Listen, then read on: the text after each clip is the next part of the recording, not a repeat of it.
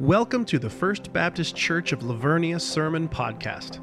If you have any questions about what you hear, or if you would like to speak with one of our pastors, you can find all of our contact information at www.fbclv.com. I grew up going to Vacation Bible School, and maybe some of you did also. Or maybe you didn't, and you don't know what Vacation Bible School is all about. So many churches will take a week during the summertime. Some do it in the day. Some, like our church, do it in the evening. And it's a week full of a time where kids learn music and dances. They do recreation, arts and crafts. They have snack time, missions, Bible study. And some may say, well, this is a huge investment for as far as the church, financially, time-wise, resources. What is the goal? So what is the goal of Vacation Bible School?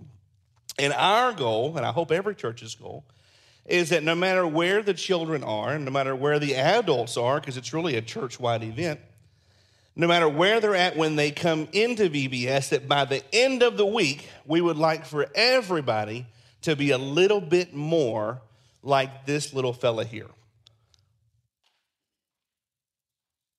Promise no day if you could be here or not. God don't promise no day, and God dang sure don't raise no scavengers or no heat.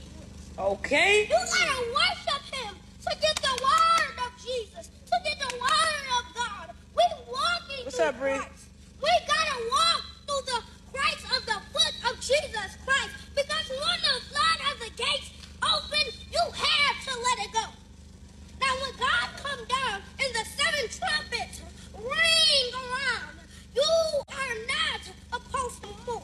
God is coming down to show you about what you need to be learning in your lifestyle. See, I love to praise the Lord, but I also love to give God the glory. See, I'm walking through the foot of Jesus Christ. You probably don't know me, but I'm That's right. So that's the goal. Whatever your kids walk in as, we want them to walk in a little bit more like that little fella, because he's full of the Spirit and because he's excited and he's on fire for the Lord. And so this week, the theme was Spark Studios, and we had a key verse, Ephesians 2:10. So we're going to walk through that verse this morning to see three truths that we taught the kids this week. There's three truths that you and I need just as much as they needed to hear. Ephesians chapter 2, if you have your Bibles. If you don't have a Bible and you need one, any of those black Bibles there in front of you in the pews, take that, put your name in it, and that's our gift to you. Three things that we have got to know about who we are. First thing, we are valuable. Each night, our kids had time to do some arts and crafts and just some creative things. And one of the Bible lessons, we learned about how God is our creator. And Brother James was teaching, and he was telling the kids about some masterpieces, some works of art that are very famous, very well known. And so I'm not an art expert at all, but I can show you some of these pictures and tell you what I do know about them. So this first picture here, this one is called Card Players.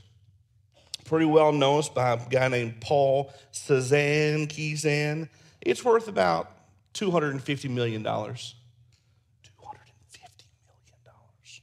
Or maybe you've seen this picture here. This one's called Salvator Mundi by Da Vinci. It's worth $450 million. Or probably the most well-known painting in the world is the Mona Lisa. In 1962, it was purchased for $100 million, which puts the value today, they believe, around $850 million.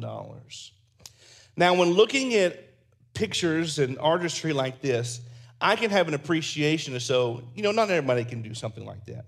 I can't take a brush and some paint, I can't paint a picture. But then there's other types of art by artists that's a little bit more abstract, and when I look at it, I don't have the same appreciation for it. So pictures like here, this is Jackson Pollock, pretty good and well-named name. This is called Number 31, and this is worth $45 million.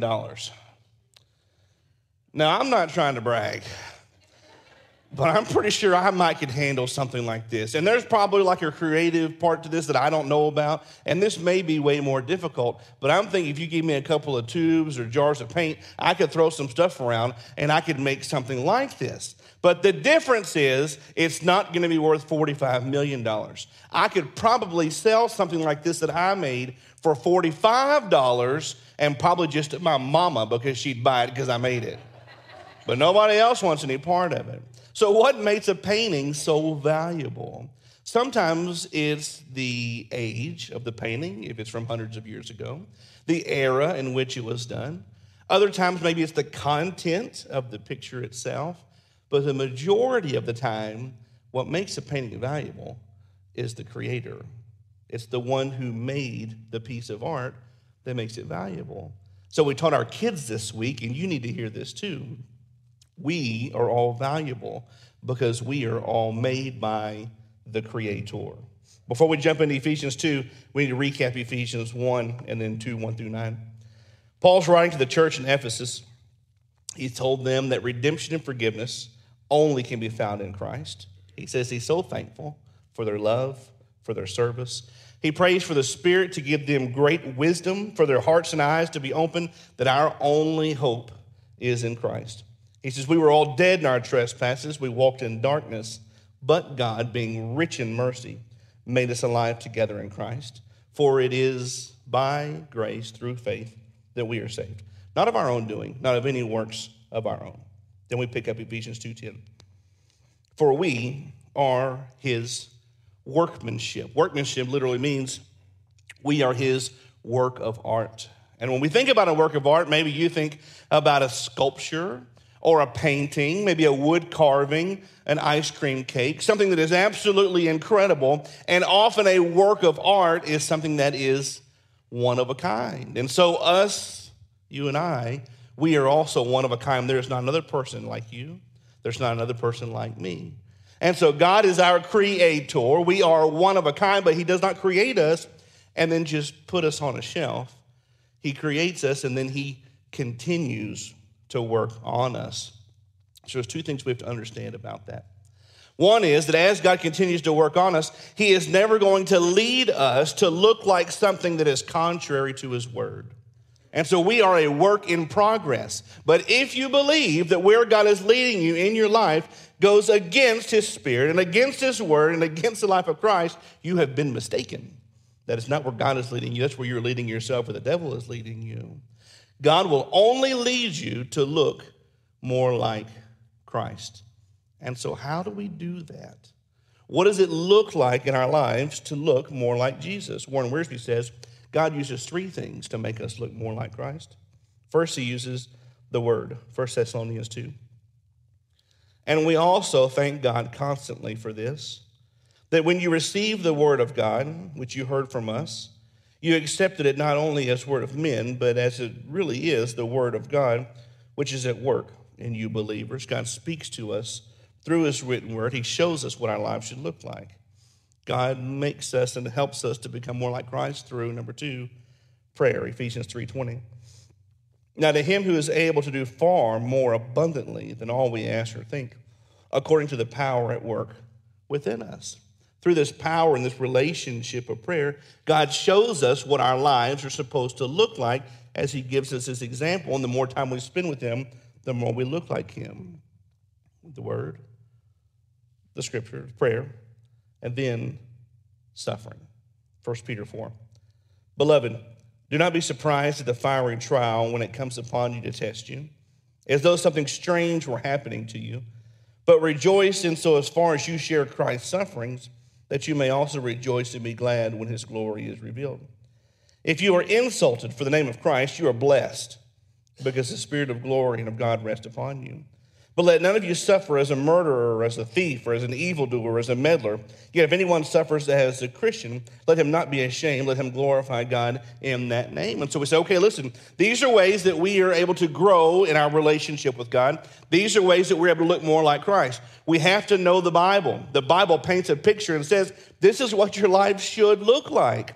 We have to be in prayer. It's in the relationship. The more I get to know Christ, the more I know what my life is supposed to look like. I said, well, I'm with you on the word, and I'm with you on the prayer, but I'm not so sure I'm with you on the suffering, because I don't know if I really want that to be a part. So why is suffering so important for us as believers? Because in suffering, we identify with Jesus because he is our suffering Savior. When we suffer, the Holy Spirit comforts us, and then the Holy Spirit points us to the Word and to prayer. And so in these three, we learn to grow in that relationship and look more like Jesus.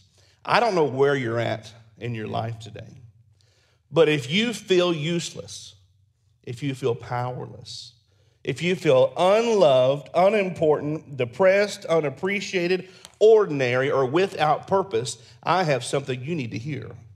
You are valuable. You are one of a kind because God created you. And as one pastor said, God don't make no junk. Hear that today and know it. You are valuable. Number two, we are blessed. I have grown up in Texas my whole life. It's the only place that I have ever lived. There has never been one summer in Texas that I have walked outside and said, you know what? Whew, it's a little chilly out here. I might need a jacket today. It's hot every summer. It's hotter some summers. It's hotter earlier than other summers.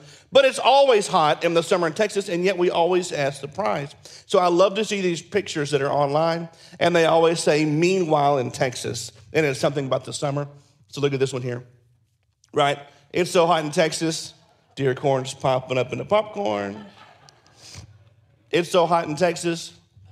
I'm not saying nothing, but two hobbits just threw a ring in my backyard. It's a Lord of the Rings thing. They throw this ring in the fire. Never mind. It's so hot in Texas. The bank sign just says, dang. We don't even have that many numbers anymore. It got off the chart. And then I saw this one this week. This is my favorite.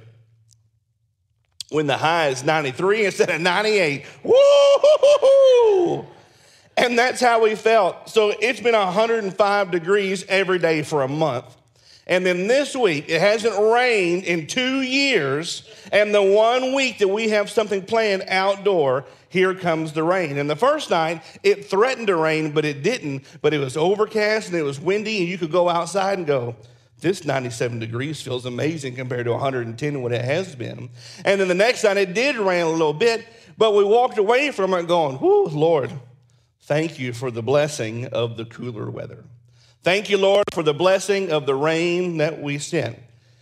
We thank the Lord when we see things that we believe to be good. And John says, here's something you need to know is absolutely good. You are blessed not just because God created you, but you are blessed because he created you and he has a purpose for you. Ephesians 2:10. Created in Christ Jesus for good works, which God prepared beforehand. Let's walk through this section at a time. We are created in Christ Jesus. What that means for us is we painted a picture for our kids this week, and then we tell them all many times in many years there are the ABCs of becoming a Christian. And so we say, if you don't know Jesus and you want to, here's how. First, you have to admit that you are a sinner, and we explain what disobedience looks like. And there is a punishment for that. You have to believe that Jesus is the Son of God. C, you have to commit your life to him and confess that he is your Lord. And when that happens, then we go from the darkness into the light, and Scripture says we become a new creation. You are born in the flesh, but then you are born again in the Spirit. And so now we have been created in Christ Jesus for good works. This does not mean that our works saves us. Ephesians 2:10 is all about, right before it, by grace through faith. We have been saved not by our own works so that we can't boast. You can't give enough. You can't do enough good. You can't help enough people to earn salvation. It's a gift that is given to us.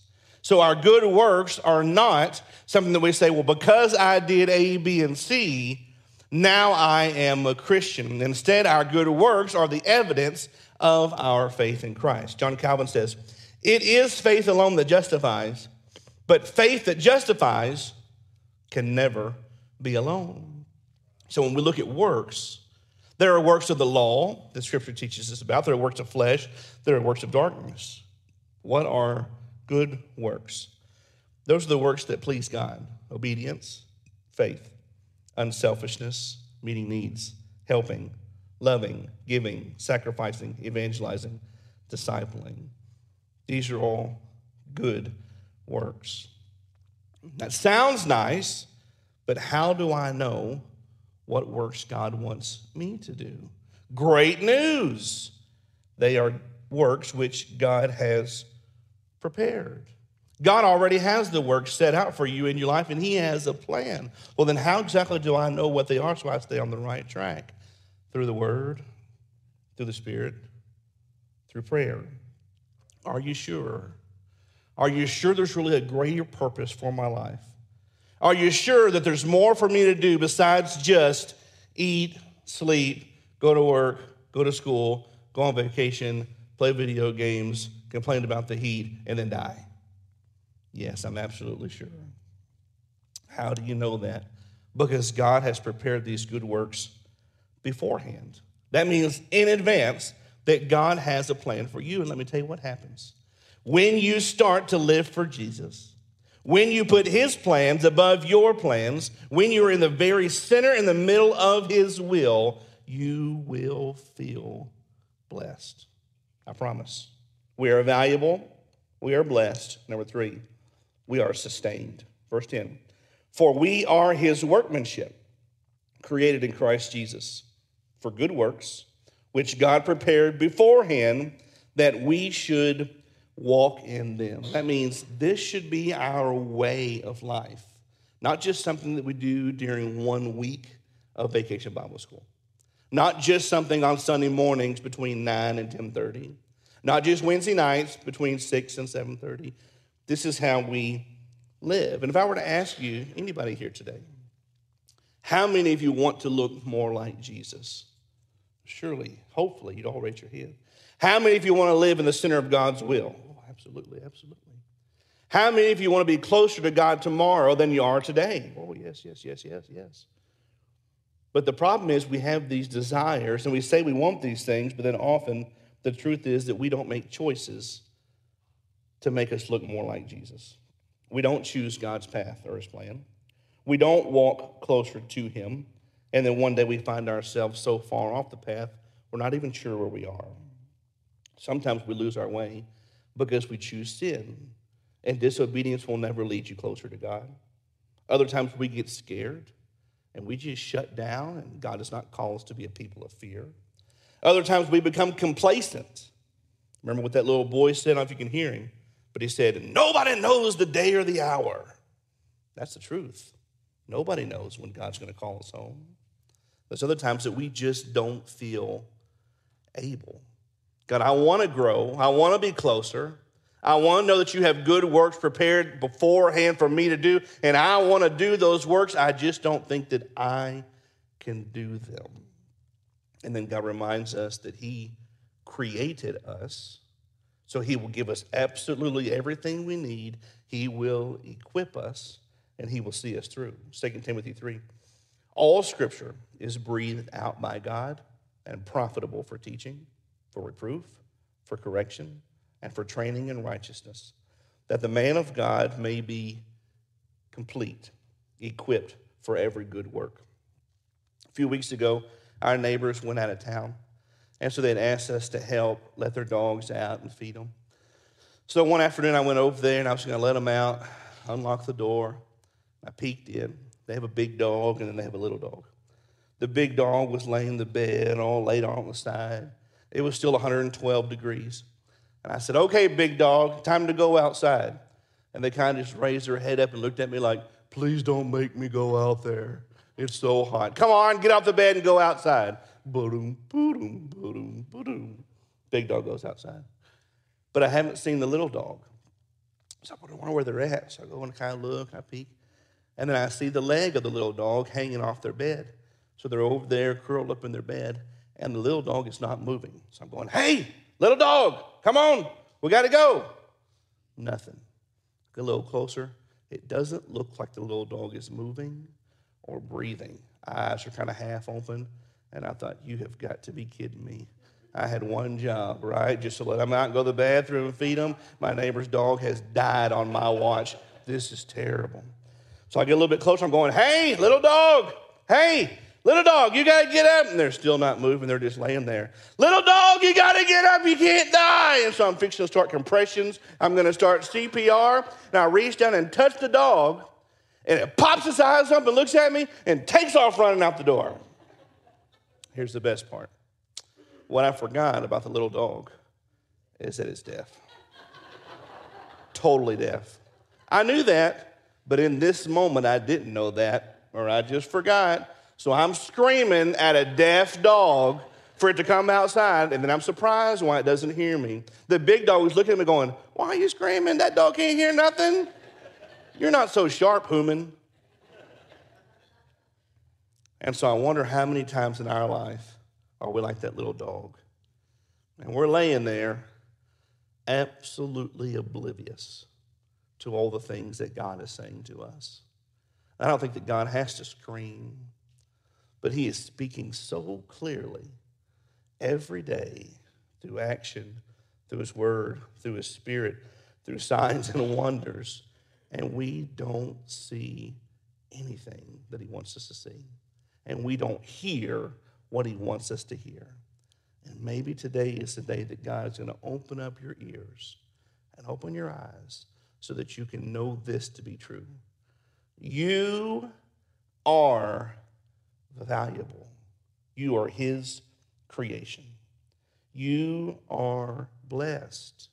He has a plan for your life, and it's a good plan. You will be sustained through his word and through his spirit. One of the things about Vacation Bible School is you sing the songs so many times during the week that they'll be stuck in your head for months. We'll be singing these songs over and over. But I pray that the words from this year's song we would continue to sing in our heads, because it says, for we are his workmanship, created in Christ Jesus for good works which God prepared ahead of time for us to do. We are created in Christ, designed for God's purpose. Lord, this is one verse, just one verse out of all Scripture that tells us so much about who we are. We are your workmanship. We are your works of art, created individually, not to be like anybody else, not to be like the world, only to be more like your Son. God, we are created, and you have a plan for us to do good works. Lord, help us to see what the good works in our life are that you have called us to do. The ones that we've been closing our eyes and shutting our ears so that we don't have to hear it because maybe we don't want to step out in faith. Maybe we're terrified. Maybe we just feel uncertain or unworthy or unable. God, I pray we be reminded today that we are a blessed people, that we have been created by a God who gives us a specific purpose. And we want to follow it. But we can't do that unless we're in the Word, unless we're spending time in prayer. We're being led by your Spirit. God, remind us today that you are a sustaining God. Not one time in Scripture did one of your prophets, one of your evangelists, one of your servants, one of your children, one of your helpers follow you and you not see them through. Not one time. You have a perfect track record. And Lord, we try to put our faith and trust in things of the world that pass. We put our faith and trust in things that moth and rust will destroy. We put our faith and trust in the things that are seen. Perhaps today the challenge is that we put our faith and trust solely in you, because you are always there. You are always loving, always forgiving, always good, and you always know what's happening. Lord, this is what we pray with open minds and open hearts. In the power of Jesus' name, amen. I'm going to ask you to stand together with me today. We're going to sing this song of invitation. And there'll be two parts to this. One thing we want you to do is if the Lord's speaking to you about where you're at in your faith walk, about what he's calling you to do, about how you've had your ears and eyes closed and he wants to open them wide for you today, that we want you to do business with the Lord and we don't want you to walk away from that. We don't want you to say, well, I can talk about this later. We can discuss this later. I'll think about it later. You may not have later. Today may be your only day. If you don't know Jesus as your Savior, if you've never followed the ABCs to admit that you have disobedience in your life and sin, if you've never chosen to believe he is the Son of God or committed your life to him, we invite you always to do that any service. The second part is we have some blue tags up here on our stage. And Pastor Zach, he's going to tell you what these are for as a part of our invitation today. Hello, church. Just wanted to remind y'all that this week, our 6th through 12th grade students, we're heading out to youth camp at Highland Lakes. And so up here, I have a bunch of wristbands that I have written down the names of every student and leader who's going to youth camp this week. And so we need to have an emphasis on prayer as the church, but as this church for youth camp as well. And so I would love if during this time of invitation and response, if you feel led, just come down, grab a wristband, put it on the rest of this week, and every day pray for that student, that leader, that person that is on your wristband, so that things will be happening at youth camp that we could not explain except for it being just God moving on behalf of his people. So if you would, come grab one of those during this invitation time. There's no telling what God can do through these wristbands. Many of you maybe have given your life to Christ at camp. Maybe you have one of these on this week and somebody sees it and they ask about it, and it opens up an opportunity for you to tell someone about Jesus. There should be about 35 or 40 of these up here. So during this time, we ask you to come take one of these. However God speaks to you, you move. Chad, you lead us.